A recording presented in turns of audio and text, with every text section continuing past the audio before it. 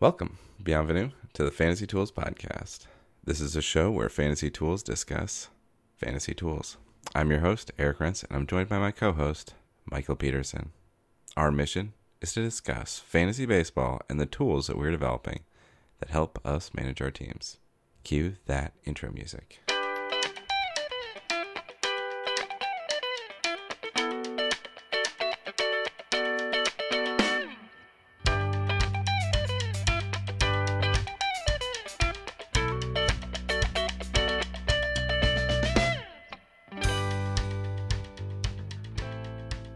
Now, I don't want to get into the solo stuff here because it's probably going to be, 30 minutes at the end of this podcast.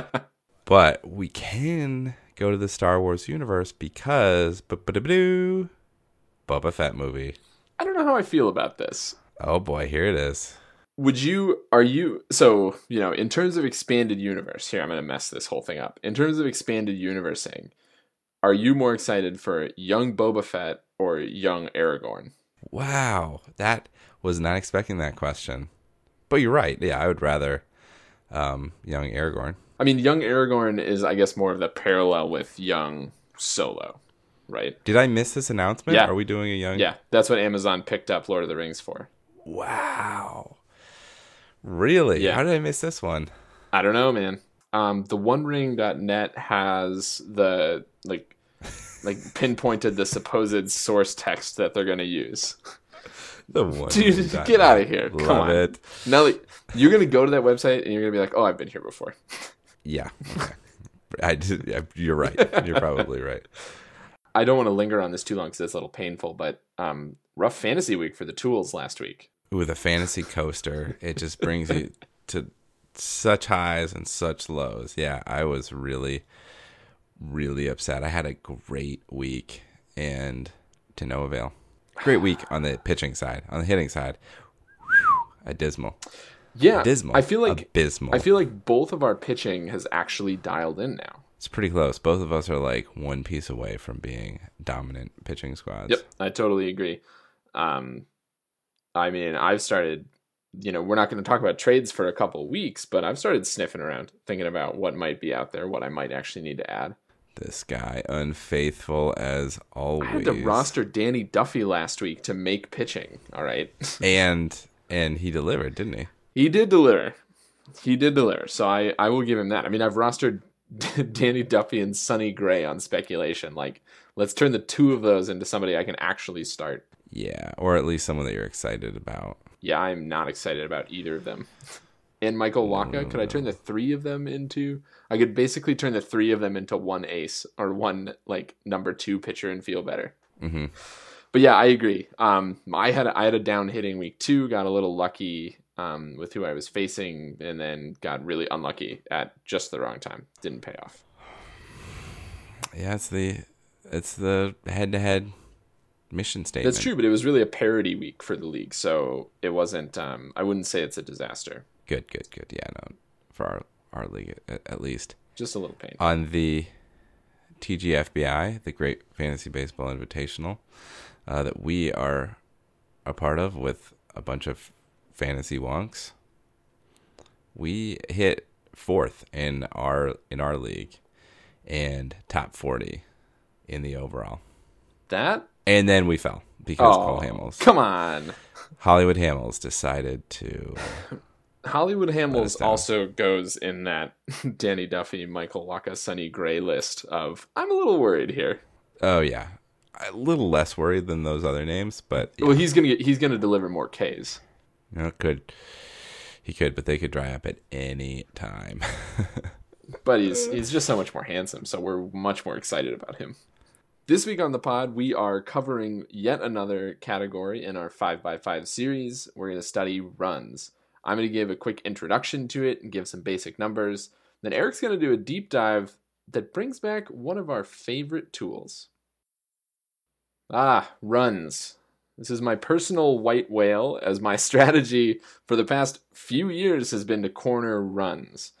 My rationale is simple. Runs are a volume category, meaning it correlates extremely well with plate appearances. It's the best correlator, in fact. And it doesn't change on a year-on-year basis. So even with the home runs spiking and the juicing of baseballs, we can still predict runs from plate appearances. Here's my proof. I overlaid 2012 on 2017 and then the start of the 2018. They are all in the same place. They are, aren't they? Pretty surprising. Very little wiggle here. Didn't bother to fit these because there's a little bit of a mess here. a lot of dispersion, few different ways that this could go, but basically by and large the bulk is exactly the same on this. Yeah, that's true. I mean, they're all trending in the same direction on top of each other. It'd be super all weird right, if they didn't. Ahab, steer us to the next spot for fishing for runs. All right, let me give you some basic numbers to read off this plot. If you get 600 plate appearances, you are basically guaranteed 60 runs. Well, that's not great for fantasy, but that's good. No, that is not great for fantasy. But here's the converse. If you only get 500 plate appearances, you won't get more than 65 runs. That is interesting. Which is not something that I had appreciated. So all of the high end, like there, you will see some outliers when you look at this plot of plate appearances versus runs, but the vast majority of the real outliers are way at the far end. So guys with more than 600 plate appearances, once you get to more than 600 plate appearances, kind of all hell breaks loose in the fit. Okay, right. So people who are there every day and twice on Saturdays, are the guys who are breaking this model, not. I don't know who's a good example. Joe Mauer. Yeah. Any catcher. Yeah, or any catcher, yes. I mean, anyone down in the batting order. I mean, frankly, if you bat number 9 every day for an entire season, it's hard to get 600 plate appearances. Yep. Hard to get over 500 plate appearances. Yeah, that's true. And so you're just seeing that rear its ugly head here. So basic numbers, a great number for runs is over 100. 2007. You just glad you're here to tell us these Come things. on. All right, let me give you some real stuff, though. 2017 guys, 11 guys did it. D. Gordon, Giancarlo Stanton, Altuve, Betts, Goldschmidt, Judge, Votto, Dozier, Blackmon, Springer, Bryant. Absolute must-owns. Yeah, absolutely. Now, here's where it starts to get a little bit more dicey. I'm going to say that a good number, a real fantasy-relevant number, is over 80. Right. Now, a lot of people coming into the season get 85 assigned to them. Yes. For runs. That's exactly why. Because that's they're good, but not too good. So only 10% of the guys who got a single plate appearance last year got over 80 runs, and 20% of those with over 200 plate appearances. So if you limit yourself to guys with 200 plate appearances, only 20% of those got over 80 runs. Okay, so that's a hefty number. It's a pretty hefty number. I mean, that's a good chunk of guys. I mean, you're talking about 50, 60 guys. All probably rostered. All rostered. Oh, absolutely. Those are all rostered absolutely. Guys. Anybody that gets really regular playing is rostered. And this is right. This is no exception. Alcides Escobar would beg to differ. Oh, come on. All right, so let me give you my minimum relevant number. My minimum relevant number here is 55.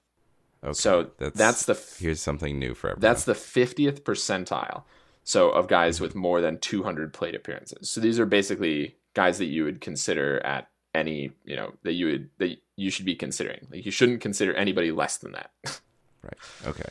So and there's only 140 guys total that got more than 200 plate appearances last year. That's pretty low.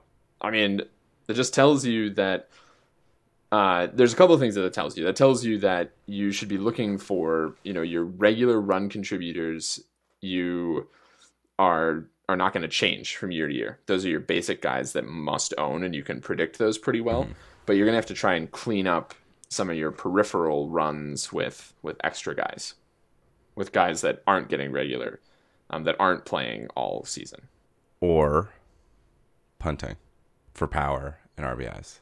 Yes, and yeah, that is really true.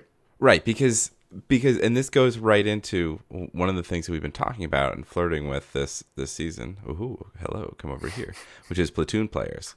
And platoon players, this is really showing, platoon players are not the guys who are going to get you runs. They are the guys that are going to get you home runs, RBIs. maybe stolen bases, I guess. Probably Not really. But they might at least be relevant. But they are going to kill you in runs. Yeah, I think we've been dancing around this for long enough that we're going to have to develop a game plan for how to analyze platoon players. Like I think we've sort of zeroed in on one major shortcoming in our analysis style so far, which is that we're sticking to the easy things, the guys that have a lot of plate appearances, that that have larger number statistics, and we're gonna have to push to the small number statistics. Yep. And the guys that aren't playing a lot and a little bit more of the speculation. And I just don't think we've developed the tools to look at that yet. One thing that I really like about runs is that it's amazingly correlated from year to year. So here's a plot of guys, their 2016 runs total versus their 2017 runs total. And so that's pretty good. What you see here, I've normalized it to 600 plate appearances, so I tried to get rid of guys that, got injured or missed a significant amount of playing time. So this is just saying, if they're healthy the whole time and play a whole season, you see a pretty strong relationship here. So guys that scored runs in 2016, you can safely use that as a predictor for 2017. So the implication here being you can look at the guys in 2017 and see how they're going to do in 2018. So I think that's actually a relevant tool to use. This is actually telling us something basic that maybe you always suspected, that you can use the 2017 totals to predict 2018. And this is really only true for runs. Don't try to do this for other stats. Yeah, I would love to see how this worked with stolen bases. It doesn't. I looked at it. So, big takeaways. I don't know that we learned a whole lot. I feel like we put some numbers to things that we felt. Other than I would say my new favorite secondary stat for looking for runs is going to be walks. Our Westworld conversation also went on too long, so we tacked that onto the solo pod in part because of some similar themes.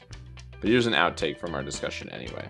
I feel like I nailed it. Probably didn't nail it. Probably not. Because I didn't nail it. Oh, well, yeah, if you didn't nail it, I stand very little chance of having nailed the timing. Nailing each other. Oh, boy. You want to swing right into Westworld?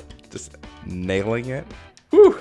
They have some pretty futuristic power tools. Oh my gosh, that was It's just like just the thing that he can just like hand hold around and it shoots like at least 8-inch bolts. Boom, boom, like, boom. Whoa. Yeah. Michael, you and I are in the business of getting the runs for all of our listeners. And so I thought it was time. Yeah. Yeah, continue. You thought that was right? Continue, please. Great. Sound about right? Yeah. So I thought it was about time to go back to one of our classics. Go back to the growth charts work that we did last fall while no one was listening. You excited? You're right, because we really didn't start it until after the season ended.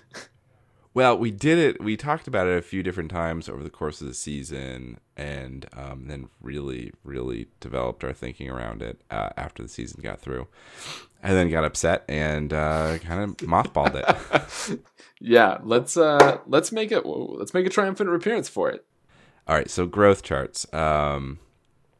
The idea that we batted around last season a lot was that you could model the growth of a counting statistic for any baseball player the same way that you would monitor the growth of a living organism.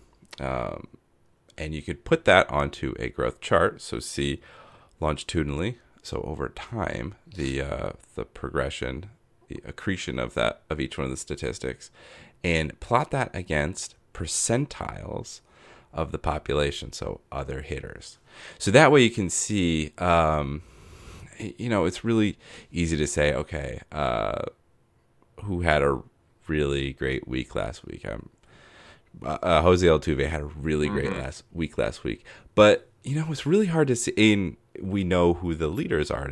Mookie Betts is the leader in runs right now. But it's really hard to see how they accrued those runs over the course of the season. This is a really good way to see whether that's consistent growth, whether that's current growth, or whether there are some anomalies across the season that you might want to avoid or invest in. Okay, so last year we put together a lot of work in this. And one of the pieces that we presented was this idea, number one, chart the growth. And then number two, start to analyze that line, that growth line, and see then where that line in data space corresponded to other players within data space. All right, so that's a little bit confusing. So let's kind of get into an example here.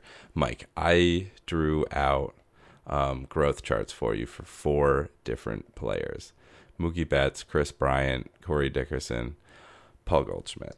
These mostly random. These are excellent choices because, well, if you drew them randomly, then they're even better because they all 4, I would say all 4 show different things.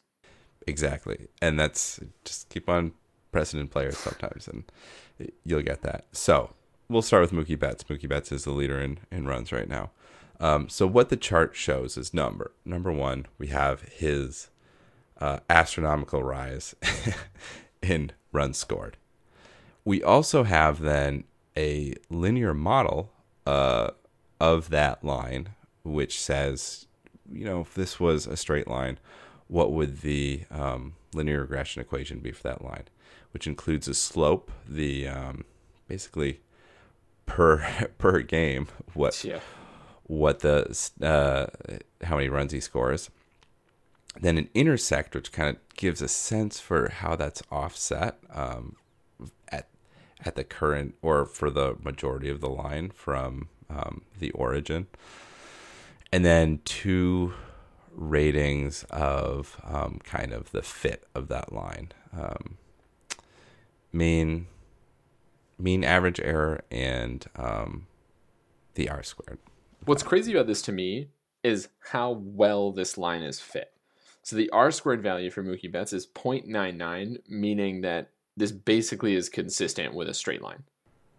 Yeah, exactly. And he has a slope of 1.16, so he's scoring. It's a disappointing game that he doesn't score more than 1 run. He's scoring 6 runs in every 5 games. That's aggressive. That is exceptionally aggressive. That's great. And as such, I have only the percentiles. I don't know why I only have 90th. I have 95th, 90th, 75th, 50th, and then everything under that is like we're such small sample that's really hard to even tell them apart from 0. And he is well above the line. There's a reason that we don't plot the 100% line because it does things like this. Yeah, exactly. It really, really screws up the rest of the model. Okay, so that's enough of someone getting his excitement about the next team. Put away that green. Get the red and blue back in. I mean, this does say that if the Mookie Betts owner in your league is even showing any hint of moving Mookie Betts, you gotta go get him. Yeah, and there might be leagues where that's a possibility. And I mean, hey, even a Godfather offer if you're going for runs, might as well. He is go for it. Like there are very few situations where a single player can influence runs, and you're seeing one of them right now. I mean, we're going to talk absolutely. about the next guy on here. Chris Bryant is well above the 95th percentile, and he's almost half a run per game less than Mookie Betts. Yeah. Chris Bryant his slope, crazy. So his runs per game is 0.72. So he's scoring, what is that? 3 runs every 4 games. 3 and 4? Yeah. 3 runs every 4 games. He does not have a great R squared here. Not as great, 0.95. Still pretty darn good. As you can see, he had, if you're looking at this, he kind of was below that 90th percentile, made a jump around game 25 to 30, and then now is consistently above the 95%. He is headed a little bit for step function world in the sense that he got behind, he got ahead, and now he's lagging a little bit behind. Now he's lagging behind. Yep. There's something to that, and I'd be curious if we looked at other Cubs if that would also be true. One of the things that I've wondered about folding into this is some of the team information and seeing if R squareds correlate between different Mm-hmm. teammates, telling you something about like is the Inconsistent team play just from doing better different teams. Yeah. against certain opponents. Right. Were they able to have that that stretch against the Royals and the White Sox and the Right. Tigers all at once? Exactly. And you could suss that out sort of backwards by just looking at his other teammates. It's a good point to go on. All right, next player, Corey Dickerson. He wasn't supposed to be anyone this year. He has been serviceable, more so in the batting average and RBIs. But right now, he's scoring a run every other game. He has the weight of his season a little bit off because his intersect is at 2.71. That's crazy. All right, so last I want to talk about Paul Goldschmidt. Where have you gone? Where have you gone, Joe DiMaggio? He is not the top 3 player that people had hoped for.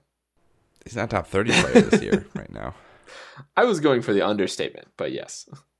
So runs, he's historically been a really good run getter, especially for a first baseman power hitter kind of. But just because he's always on base and he's hitting oftentimes like third in the lineup, really good runs production. But this year, he's pretty similar to Corey Dickerson with more volatility.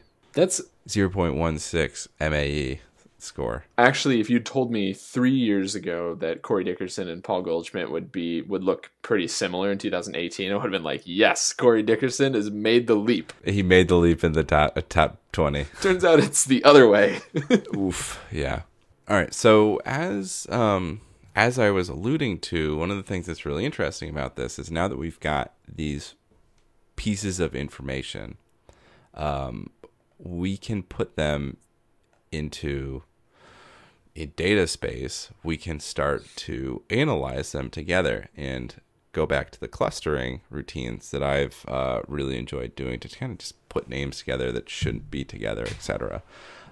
So I ran this analysis, this growth chart analysis for every single player that had a plate appearance.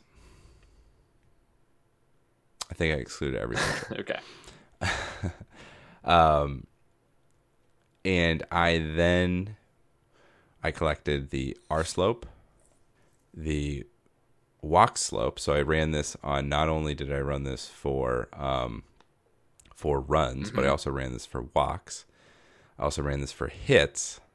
And then I grabbed the R squared for the linear models that are created for those 3 stats. And I put those into a clustering algorithm and came out with, because there's so many players, 12 clusters. So this had come out. This is a piece from what we had done for the Sloan paper that we submitted. And I had done a little bit more work at that point too. I had originally been looking at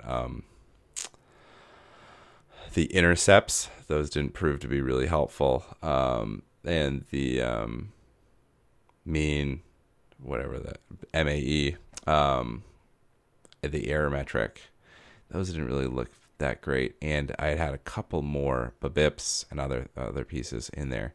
Really helpful. But these 3 really sort out together some interesting players. So I highlighted here, let's just talk about clusters. Cluster number 8, cluster number 3, and cluster number 9. So we've got cluster number 8. Those are players that have an R slope. Again, this is basically runs per game of 0.6. They've got a walk slope of 0.4, a hit slope of 1.12, and their R squareds are all. You can kind of ignore the R squareds for our purposes here. That's really more for sorting out the other clusters, players into the other clusters, getting rid of them from these kind of elite ones. So what does that say? That's a guy who scores runs at a 90 to 95 percentile rate. walks at a much lower than that percentile. And then hits, gets a lot of hits, gets the most hits of any of these categories. Yeah, that's interesting. So this is saying that those guys that you expect to be the outlier guys on the run accumulation are the ones that are getting just a ton of hits. Exactly. Okay. So even though my finding before suggested that the guys with a lot of walks that were dominating in walks would lead, that must be saying that that's more the bulk, less the outlier, because that's cluster 3 on here, guys that have just a ton Yes, that's of cluster walks 3 and a reasonable number of hits. Right, and that was why I ended up going from I went from like 3 clusters to 6 to 7 to 8 to 9, and then I jumped up to I did 7, whatever, who cares the number of clusters, but I jumped up because this was 2 groups, and I wanted to see what would happen once that those 2 groups split up, and what would happen, and it did. And interesting the way that that these split up. So Mike mentioned group number 3. They're at slightly lower runs per game at about 0.58 rather than the 0.61 of the other. Walks per game almost double at 0.6. Hits per game at 0.9 with pretty solid R rates. Interesting. So what this really, and then the third group, let's just go over that. Group number 9 is like even more extreme. They're like the junior version of cluster 8, which is they runs per game about 0.48, walks per game of 0.2, and hits per game of 1.05. These are slap hitters. So basically that's saying that if these guys had better eyes, they would get, 0.1 more runs per game. Exactly. Yeah. Which is really interesting. That really tells you just slightly, from walking at a not very good rate to a respectable rate. This is the difference between I don't know. I don't have a great example right now off the top of my head, but that's D. Gordon versus like Jose Altuve, Jared Dyson. Jared Dyson, that's a better one. The other direction. Yeah, no, exactly. What we're seeing in this model, which is very interesting, is that there are 2 ways of scoring runs at a very elite level. There are the guys that walk, and there are the guys that don't walk as much, but still a respectable amount. I like that division. That feels like a natural, tidy thing. You about ready to wrap this sucker up? Yeah, let's shoot through a couple other sport notes before we get to our all-important review here. Sad news on the NBA. Sorry about the end of your season. Yep. No, on to the next thing. Let's get back to soccer. Came out of nowhere. I mean, it's always sad when your prediction of a rematch of the 1986 finals doesn't come true. I don't think either side is going to get there. I don't think either side is going to come through. You got that right. Unfortunately. I was so close, but I don't know. I was watching that game 6, and they were playing, the 2 teams were playing equally, and I just felt like they needed to somehow find a way to win that game. We rarely talk about the NHL, but I just want to mention that I think it's really remarkable that an expansion team is in the Stanley Cup. Take that for data. Yeah. I know. Maybe we should try and put together a Sloan paper on the NHL. Sure, why not? Let's do it. Apparently someone was in the back office making some... Though, at the same time, we have heard some stories about things that have gone down visiting NHL teams. So, I mean, that is a home court advantage. Its own, exactly. That's its own strategy. You either live in Vegas or you go to Vegas and you're like, I am going to let loose. And I have to play a hockey game? Oh, no. All right. I think that about brings us to the review session. Are you ready for this? Absolutely not. No, I'm not. Okay, well, let's just put the egg timer on. 20 minutes. Go.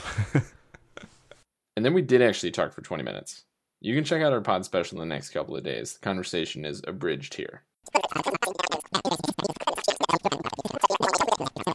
All right, let's get to the really important question here. Yeah. Are you flush with time for next week? Are you another Lord of the Rings? Are you ready for Two Towers? Is it time? Feels like so long since we watched Fellowship. Two Towers is such a good movie. I'm absolutely ready.